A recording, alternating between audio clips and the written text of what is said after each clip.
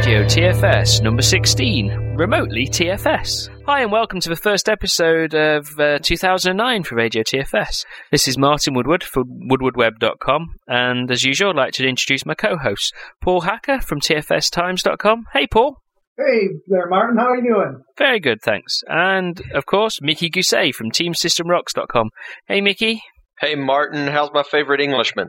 I'm doing fantastic. What have you guys been up to? Well, work. But besides working, I actually just got back from doing a session at the MDC. And for people that don't know what the MDC is, it's the Microsoft Developer Conference, which is like a mini PDC that's going around the country. So I was invited to Chicago to do a talk on VSTS 2010. So we did a lap around VSTS 2010 with some demos, and about 200 people showed up for the event, got rave reviews, and that's really about it, you know, just kind of laying low for after the holidays. Excellent. Well, I have been up to a couple of different things. I have finally achieved the Team System Rocks upgrade that I've talked about probably since Radio TFS began. Woohoo! So, if you go check out Team System Rocks, it's still a work in progress, but I am now upgraded to the latest version of Community Server. I now have 2 sponsors, which is nice. I'm slowly trying to figure out exactly how I'm going to do the content. One thing you'll notice is that the tutorials section that used to be there is currently down. I'll have that back up probably by the time this podcast is out. But apparently I get a lot of hit on those tutorials, even though the tutorials are 2005 related. So we'll get those back up pretty soon. But I've got that done. I went and spoke at the Huntsville.net user group last week. I took the 2010 talk that Paul and I have done at these MDC conferences and did that at the Huntsville.net user group, and that went over really, really well. So they have a nice facility there and had about 20, 30 people show up. So that was very well run. So anybody out there who's in the Huntsville area, if you've not checked out the Huntsville.net user group, you should definitely go check it out. Other than that, I'm waiting to see if I get accepted for any of my Tech Ed talks, and I'm starting to prepare for my trip out to Seattle for the MVP Summit. Woohoo! So, are you able to get over for the MVP Summit, Paul, or is it just going to be me and Mickey holding up for Radio No, TFS? I am currently registered and ready to go. Get in! We'll have to record some podcasts while we're all out there then. Yeah, that would be a great opportunity for us. Yeah, definitely. Grab some of the other MVPs and the product group people. Get chatting. That'd be great. Sure. So just while we're talking about the Microsoft the MSDN Developer Conference, I've pulled up the dates here. So I'll give a link out, in the show notes, but it's basically msdndevcon, all one word, .com. And if you're in Washington, D.C., and you've recovered from the inauguration, or New York, Boston, Detroit, Dallas, and San Francisco, then it's not too late to register for your local MSDN Developer Conference. Washington's on the 16th, New York's on the 20th, Boston the 22nd, along with Detroit on the 22nd, and then Dallas on the 26th of January, and then finally San Francisco is all the way on the 23rd of February, so you have to wait for everything, San Francisco, but that's fair enough. You weren't that far from PDC anyway, so you should have just got down there. So there we go, yeah. What have you been doing, Martin? Yeah, it's been quite a busy new year. As you know, I was a bit poorly last year, so sort of been catching up for lost time a bit. Lots of work. We're doing all the, there's lots of Rosario work going on at the minute. All good fun. So it just, frightens me at times. But it's quite funny. We have lots of, we have people who ask us, what's going on with Rosario and stuff. And obviously we've been involved for quite a long time, but it's the fact, there are some, one of our large customers is already using Rosario internally because, wow. Because they're a certain software company based near Seattle. So, a big TFS deployment up there for some reason. And so, we obviously, have to, have that working, even though, it's quite early days. So it's all good fun. At least that means that, by the time, normal people like me get hold of a proper copy of Rosario, then at least we'll have well proven. And then what else? Oh, I'm speaking, doing some talks. So let me think. Next week. So hopefully, if I get this edited this week, then next week on that would be the 26th of January. I'm doing a talk at the Northern Ireland.net group, so NIMTUB. And funny enough, guys, I'm going to be doing a talk about Team System 2010. So if you can send me your slide decks, I'd be very grateful. That'll save me a job do that. at the weekend. Fantastic. The second week of February, so that'll be it's actually the 10th of February. I'll be talking at Tech Days for Microsoft France. I'm doing a session on VSTS interoperability, or as the French say, VSTS interoperabilité. And that'll be me speaking English, hopefully, with 2 words of French at the beginning and at the end. So that'll be a good session. And then, yeah. I gotta ask, as my little American self who's never been outside of the United States. Have you not been over for Tech Academia yet? I haven't. I have not made it yet. But feel free if anyone wants to sponsor me to come do that or speak at Developer Day Scotland or anything like that. I'll be more than happy to. But that's beside the point.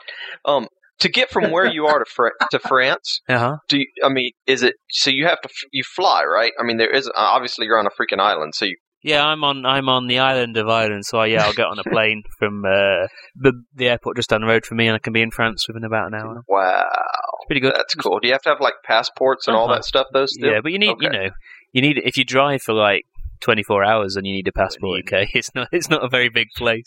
In fact, I can I don't need a passport to go into Ireland, but I can be in a different country, in 30 minutes. That's just with a different currency and different speed limits. I'm just a good Southern boy. Exactly. After the Tech Days in France, it's then MVP Summit in March. Should be good fun. First week of March. I have submitted a session for Mix at the end of March, but I doubt that'll get accepted. Might as well submit it. And then finally, in April, the first week of April, so the 4th of April. Speaking of the Developer Days, we've got a developer conference happening in Belfast. So again, there'll be a link in the show notes, or you can just type DDD Belfast. But there should be. It's a bit like equivalent of a code camp, that you'd have in the USA, but it's happening in Belfast, and everyone getting together on a Saturday. And what you really need for that is some great USA speakers. Yeah, if you drop in. Exactly. Sadly, the budgets for these things aren't as good as for hosting free events aren't as good as they used to be. But we'll talk about it offline. And then finally, for this sort of half of the year, Tech Ed in the US. I'll also be going along to that one, so it sounds like we'll be meeting up, Mickey. I hope so. If one of my talks gets picked, that'd be fantastic. I have not heard anything yet. Fingers crossed. Well, yeah, no, I heard something back from one of mine, but it's not a confirmation yet. It was just clarification questions. So at least it didn't get outright rejected. So that's second week in May. So that'll be good fun. I'll be there. If I'm not there talking, I'll be there anyway at the Team Prize booth. Look forward to seeing you then. Right, that's enough blathering. Shall we? We've got a competition winner to pick, I think. Yes, we do. So back a couple of episodes ago, I can't remember which one it was now, before the one, that Jeff did, which I've had a lot of good, a lot of people seem to enjoy that talk with Jeff, so that was nice. Anyway, we did a competition to pick a winner for the remote accelerator. That's the Team Prize product, blatant plug at the end. But it was basically it's a product which allows you to, it speeds up your remote development because it acts like a version control proxy server, but one that lives on your local machine. So we had a few entries, and you ready for the drum roll, guys? I am. I could have done that in post, Paul. No need to have done it freestyle. And additionally, on Team System on Radio TFS, we do freestyle rap. That's beautiful. I was actually going to put a rim shot on in post, but I'm not bothered now. I'm going to leave that one in.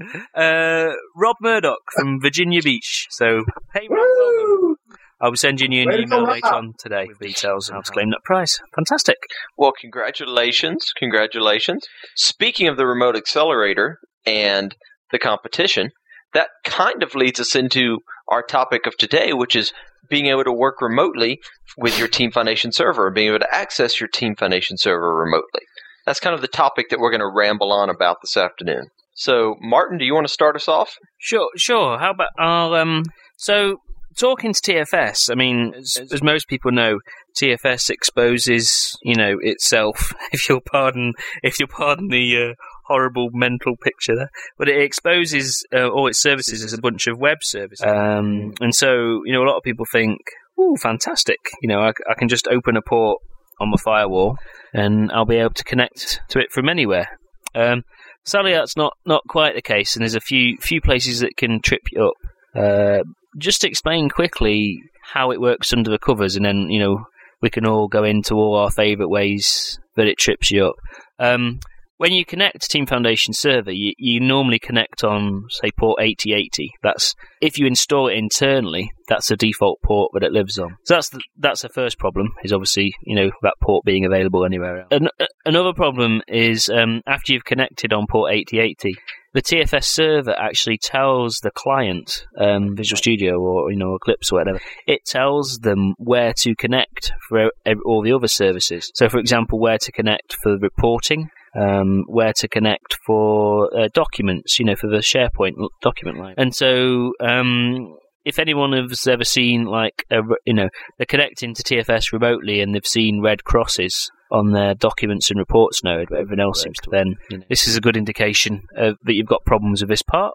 And then a final area that just makes it tricky with Team Foundation Server is TFS is a very online protocol. Well, it works just great, in enterprise environments. One of the techniques they've used to make it enterprisey, give it all the features that enterprises want, but also keep the chatter down over the wire to keep it very efficient in terms of bandwidth. Because of that, it doesn't like particularly to work offline. It likes to be online and to constantly, ask TFS a question. So, when you want to check out a file, it will say, "Hey, TFS, can I have this file, please?" And then it will say yes or no based on yours. So that's a high-level summary of how TFS works. So, Mickey, what's your favourite part where it goes wrong? Oh, I've got a couple, and one of the number one things though that we're always helping clients, and I'm helping answering questions about people that email me about is the red X of death, which, as I think we've even talked about previously on this show, which is when people can't connect to their reports folder, or they can't connect to their documents folder. And a lot of times that's related back to whether you've got a fully qualified domain name, whether you use that during the install. I mean, but that is probably the number one issue that I get asked about as far as connectivity issues and being able to access things remotely. A lot of times people have to be VPN'd into their network to actually be able to really hit their TFS the way they want to. And sometimes people don't want to have to be VPN'd in. And you have to go through some hoops to set TFS to work on a port like port 80.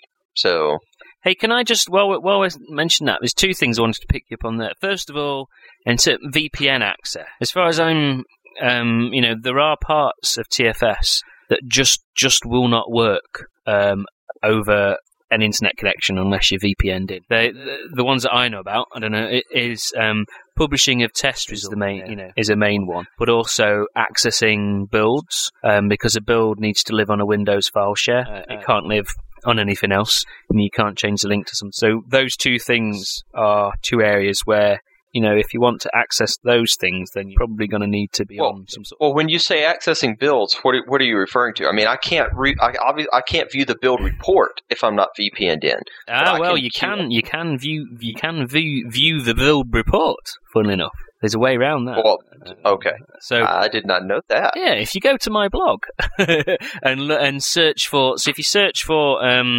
accessing... build report over the WAN or something like that.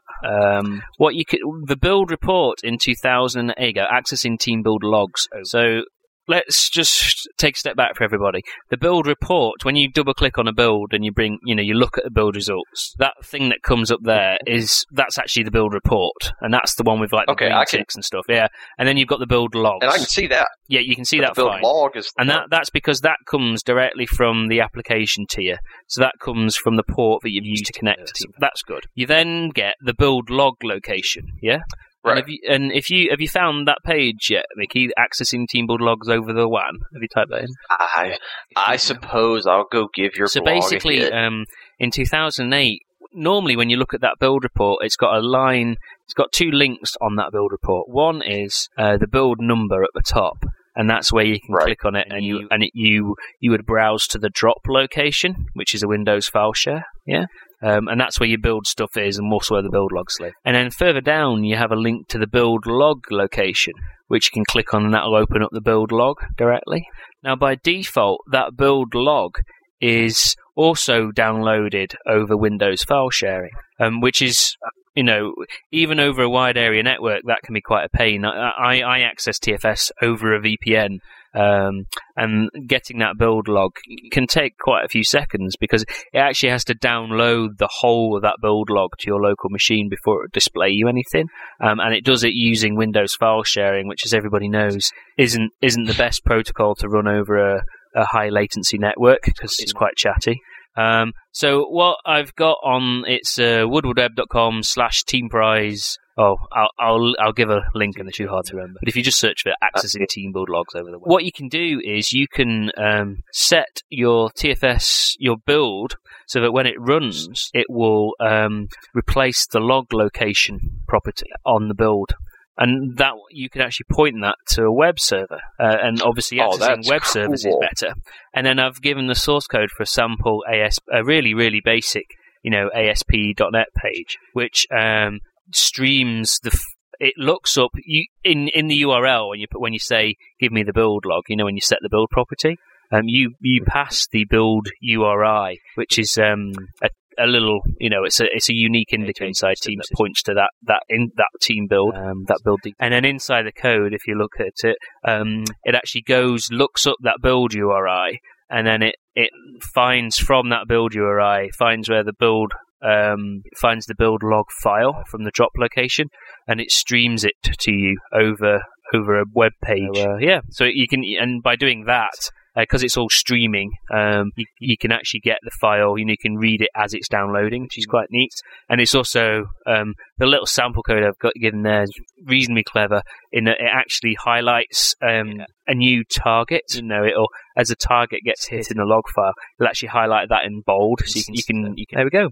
I'm so going to try this out. Yeah, it's really cool. Now, that one I've got there, it actually runs with a single set of permissions. To access all those logs, you might need to play with that a bit more.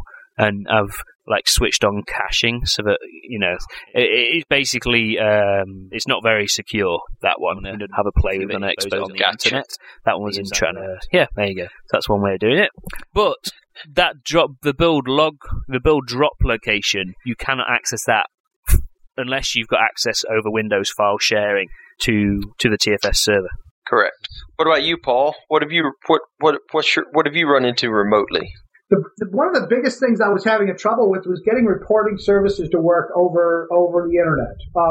So when I was exposing TFS over HTTP, I got the SharePoint to work, and TFS was working, and I could go to create a project. And when I went to create a project, it would fail all the time because of reporting services. So I had to dig a little deeper to find that I actually had to go into the registry and update it with an FQDN so that I had a fully qualified name in there. And once I did that, everything seemed to work just fine. So that was my biggest hurdle. Take a step back and talk about the fully qualified domain name thing. If that's all right? Go for it. Yeah, sure. Sorry to, yeah. So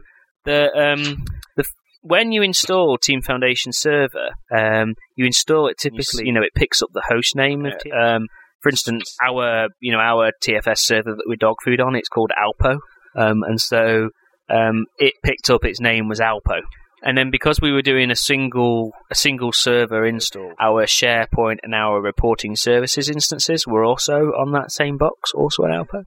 It recorded the locations of those places as being Alpo. So remember I said right at the beginning, when you talk to TFS initially, when you connect in for the first time, it then returns back to you where to connect to for SharePoint and reporting services, because they could live on different boxes. Your SharePoint could be on a SharePoint farm, and your reporting services could be on a data tier, or a dedicated reporting services box if you wanted to. So it reports you back those URLs. By default, those URLs are the URLs that were created at install time, which typically are just the machine name. So, for instance, the location to SharePoint would be http://alpo/sites, and that's where your projects begin, your team portals begin. Reporting services would be, http://alpo/reports. Now, the problem is, once you go off the domain, once you're on a machine that's on the wide world internet, webs, Alpo, if you're accessing it from Starbucks, doesn't resolve to alpo.teamprize.com or tfsserver.mycompany. It doesn't resolve to that because you're on a different network. You've got different DNS servers. So what you have to do is tell Team Foundation Server what the fully qualified domain name is that it should send back to the client, so that the client can use that domain name to talk to the TFS. So have I explained that okay? Yes, you are. Yep. Exactly. So how you do that in 2008 is you use the TFS admin util on the server box, and if you do TFS admin util help configure connections, that'll probably is the configure connections, and that allows you to set the connections for reporting services. A little caveat for you here. The fully qualified domain name, so the name that you use, that you tell the server where reporting services lives and where SharePoint lives, they have to be resolvable from all machines, because every client that talks to this TFS instance will now resolve to them. So it has to be an address that will resolve both inside your network and outside your network to the same place. That includes on the machine itself. Now, again, this is probably going into far too much detail, but in 2008 SP1, that introduced .NET Service Pack 1, and there were some Windows patches that came in. If you've got a fully patched and up-to-date Service Pack 1 server, there's actually a fix on there that it stops, it's a security fix, which stops the machine talking back to itself using a name which it doesn't recognize as itself, and being able to authenticate using credential on the box. There's various reasons why this has been done, but it's basically for security. So if your machine doesn't know that it's called tfsserver.teamprize.com, then you can have trouble actually the machine itself authenticating back with itself. So if you use, say, Team Explorer on that machine. And then the final point is that when you're using fully qualified domain names, is don't forget to update. There's a connection for SharePoint, and there's also a connection for the SharePoint admin. And the SharePoint admin server, typically lives on a different port, 17 something or other. And you have to make sure that that's also accessible from outside of your, if you want to be able to create team projects, because that SharePoint site is spoken to on team project creation, and quite often people will get it working, and they've got no red crosses. They think fantastic, everything's working. They let the consultant go off site, it's all, our server's all fixed, and then they try and create a team project about 3 months later, and that's often because that one. Martin, you are a wealth of team system minutia of things to watch out for. Yeah, minutia. Yeah, exactly. That's me. I'll bore you with all sorts of details. Wow. All right, so let's talk authentication. Or is there anything to talk about as far as authentication goes, as far as being able to remotely authenticate into your Team Foundation server? What's required there? What's not required there? So, again, what do you want to talk about this, Paul, or shall I dive in a bit? Well, really, all we do is just, set up a domain user. Once you have a domain account, add them to the team system, either Team Foundation server at the root level or one of the project levels, and we find that our clients have no problem getting in. So do you adjust the authentication at all? Do you enable basic authentication or anything like that, or do you stick with the default? We stick with the default. Mm-hmm. So, again, I'm going to go into minutiae here for you. Go for it. So, by default, the way you authenticate with Team Foundation Server is using NTLM as like the authentication protocol. So, Windows integrated authentication is what people often know it as. The way that authentication works, it works on like a session basis. So when you first connect to TFS, under the covers, there's actually like a 3-way handshake, and there's a bit of overhead in just getting the Windows authentication. TFS knows that this is this is an issue, this 3-way handshake thing, and so it does lots of magic under the hood to minimize that being an issue, and actually use that for for benefit. So what it does is, the first time you connect to TFS, it'll do a little three-way handshake, and then it keeps that connection open for quite a long time between you and the Team Foundation server. So the next thing, so say if you go in and you connect and you view all, you do a listing in source control to see what's there. When you do a get latest, it doesn't need to re-authenticate you because you've already got this connection open, and it does some other tricks as well. One of the problems that not many people face nowadays, because a lot of proxies are well configured, but a problem that some people can face is if you've got an older proxy server, that a HTTP 1.0 proxy server, for example, or just one that's been configured to make sure lots of resources don't get used up. And I'm talking a HTTP proxy server here. If you access TFS using NTLM authentication, which is the default, over a HTTP proxy server, wow, I haven't used a vowel all day. Then the problem is some of those proxy servers can randomly disconnect you because you're trying to keep a connection open to Team Foundation server, which is a connection from you via a proxy out to the internet. But the proxy wants to reuse those resources to be able to proxy other people. And it's designed to proxy CNN.com and all sorts of websites. It's not really designed as a channel to get you to talk to TFS. So they can disconnect you sometimes, and often that's seen as people having takes a long time for them to get stuff, a long time for them to access it. And sometimes it can be seen as people randomly, a download will randomly pause. And occasionally you'll see a connection reset message coming back or so. And sometimes it just doesn't work, it just doesn't connect you. So, so that's there is a problem with using NTLM authentication in certain rare conditions. So what Microsoft actually recommend is that people consider using basic authentication to talk to TFS. Now, if anyone wants more details on this, by the way, if you go to, TFS Guide on Coplex, so coplex.com/TFS Guide, chapter 17 in that is all about this stuff, is all about access. I know, because I was one of the people that contributed to that chapter, and, we went back and forth on it a lot, and so it's ingrained in my brain. It still hurts whenever I go there, as Mickey knows, because he wrote a whole book.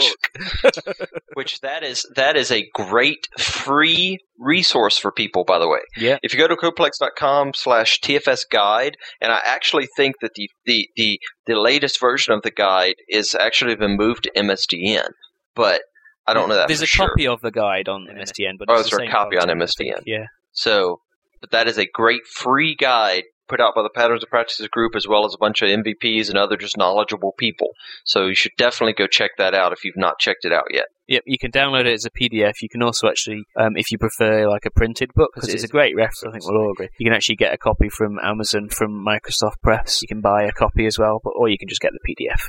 Yeah, so chapter 17, what was it? Basic authentication. Basically, you need to fiddle around with this quite a bit, because if you just switch basic authentication on your TFS instance, and there's a few problems with that.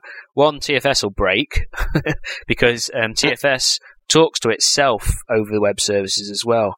And NTLM allows it to do authenticated authentication, integrated authentication, but basic, it will stop being able to talk to itself. You need to do it, and basically you have to install a nice SAPI filter on, which means that when TFS talks to itself, it uses NTLM, but when somebody coming in from, or even when somebody internally is talking to it, when somebody comes in from the outside, it can be basic. The other thing you have to be sure to do is basic authentication is not secure. It's basic, and if you look it up in the spec, it actually says, don't use basic authentication to secure anything, because it's actually sending your password in clear text. It sends your username, it goes username : password, and then just encodes it. It ain't encryption, it ain't secure basic authentication. It's just a way of authenticating. So the way around that is you have to actually enable SSL, secure sockets, to talk to your Team Foundation server. So now your URLs for Team Foundation server are all HTTPS URLs, and it's talking over port 443. And that has a few benefits, as well as making it much less likely for your connection to get messed with by a proxy server, because the way proxy servers handle SSL traffic, and it doesn't cache things. It's also you relying on the SSL part of the communication, the the encryption of that HTTP traffic. You're relying on that to also encrypt your password top as it goes. So there we go. That's authentication for you. Sorry, I'll breathe now. Hey, I've got another bit of minutiae while we're here. One of the problems we also see with authentication is because people are no longer often when they're off on different machines, they're no longer on the same domain. And internally, when you're using Team Foundation, it just magically works, but if you're talking to one from externally, people who talk to Codeplex see this a lot, they actually get a little Windows authentication pop-up that comes up, and they have to authenticate there and remember to put the domain name in. It's not a major gotcha, but one you've got, and you can go and cache those credentials if you want to, or you can remove them from your cache if they're causing a problem.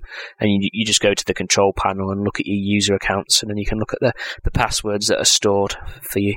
So, right, I'll let somebody else speak now. Well, one thing I wanted to briefly touch on, because it does pertain when you're talking about accessing remotely, is accessing or working offline from Team Foundation Server. And I just wanted to bring this up briefly because you do have the ability to work offline from Team Foundation Server, but it's not. In 2005, when it came out, you couldn't do it. When the Power Tools came out, they gave you some ways to make it a little bit easier, and in 2008, they kind of integrated those ways into Team Foundation Server, but there's still some things to watch out for and think about if you're going to try to work offline. So what I mean by work offline is you're wanting to, take your laptop home that night and go work, or you've lost your network connection, but you want to continue to work.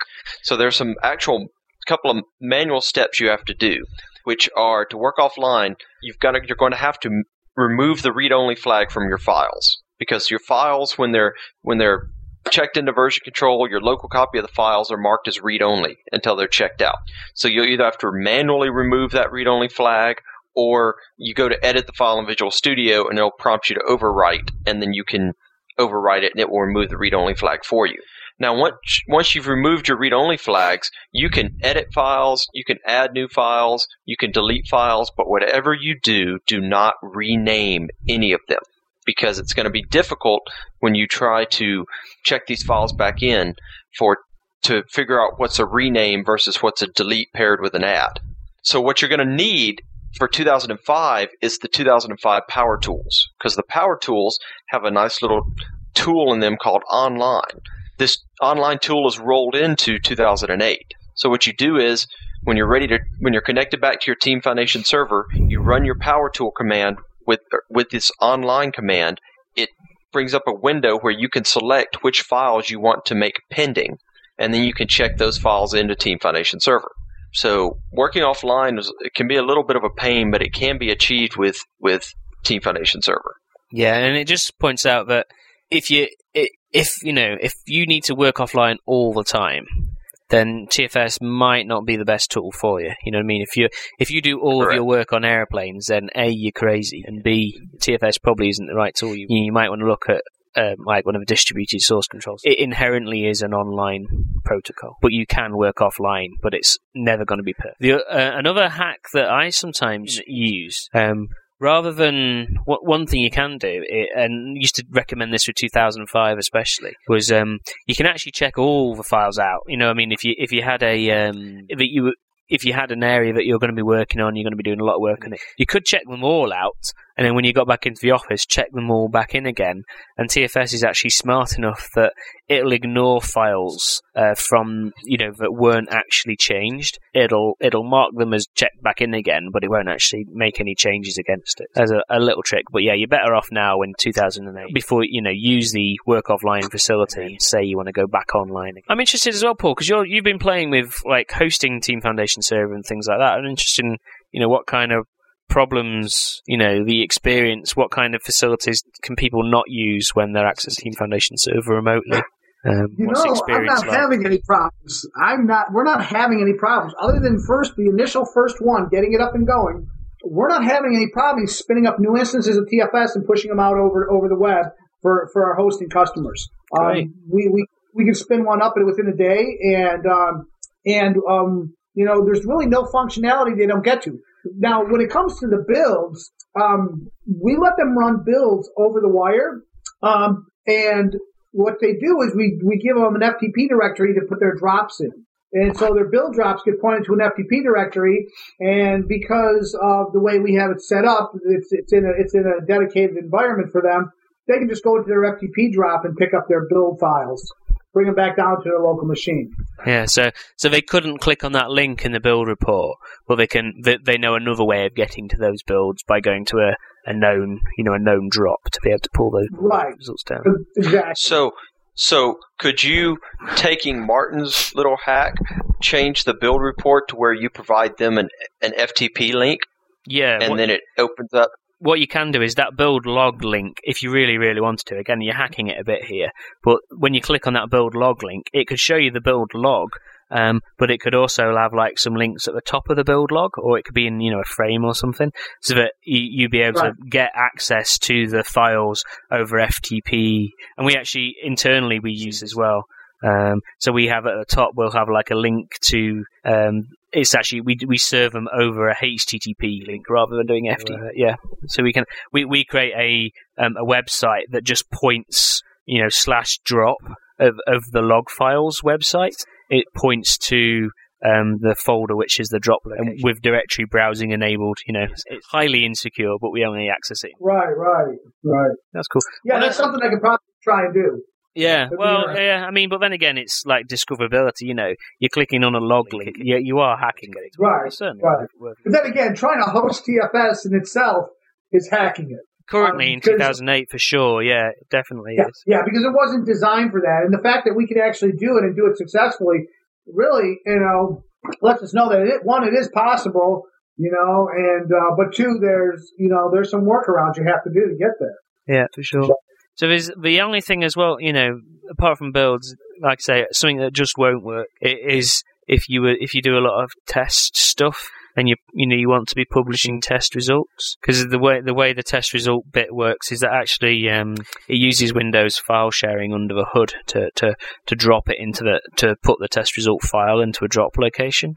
This is in 2008 and 2005, so you just can't do that. That just doesn't work, unfortunately. But in 2010, they fixed that, and publishing's done by a web service now, so it's a lot nicer. That's one of my bugbears, obviously, because I have the same problems. One of the reasons I know about this stuff is because anything that doesn't run over standard web protocols causes me, pain when I'm accessing it from a Linux box or a Mac box or something. This is the only reason I know this minutiae. It's not because I lack a life, though I do. There's a reason why I know it. So I mean, and that's you mentioned an interesting point there, Paul, about the fact it can be hosted at all, and that's probably if people are wanting, you provide hosted TFS services for your clients, there's a couple of other companies that do currently. There are problems as well. You need to be a TFS expert to be able to do it. But people can, if you want to do an open source project, then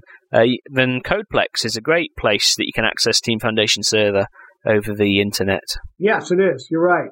And I've used it, and I'm sure you folks have used it yourselves, for little projects. I've put stuff up there.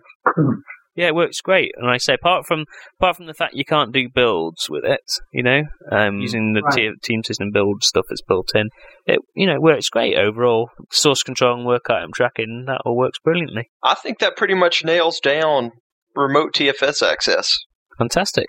I am working. I haven't told you and Paul this, but I'm actually working on getting us a couple of people to possibly interview over the next couple of months.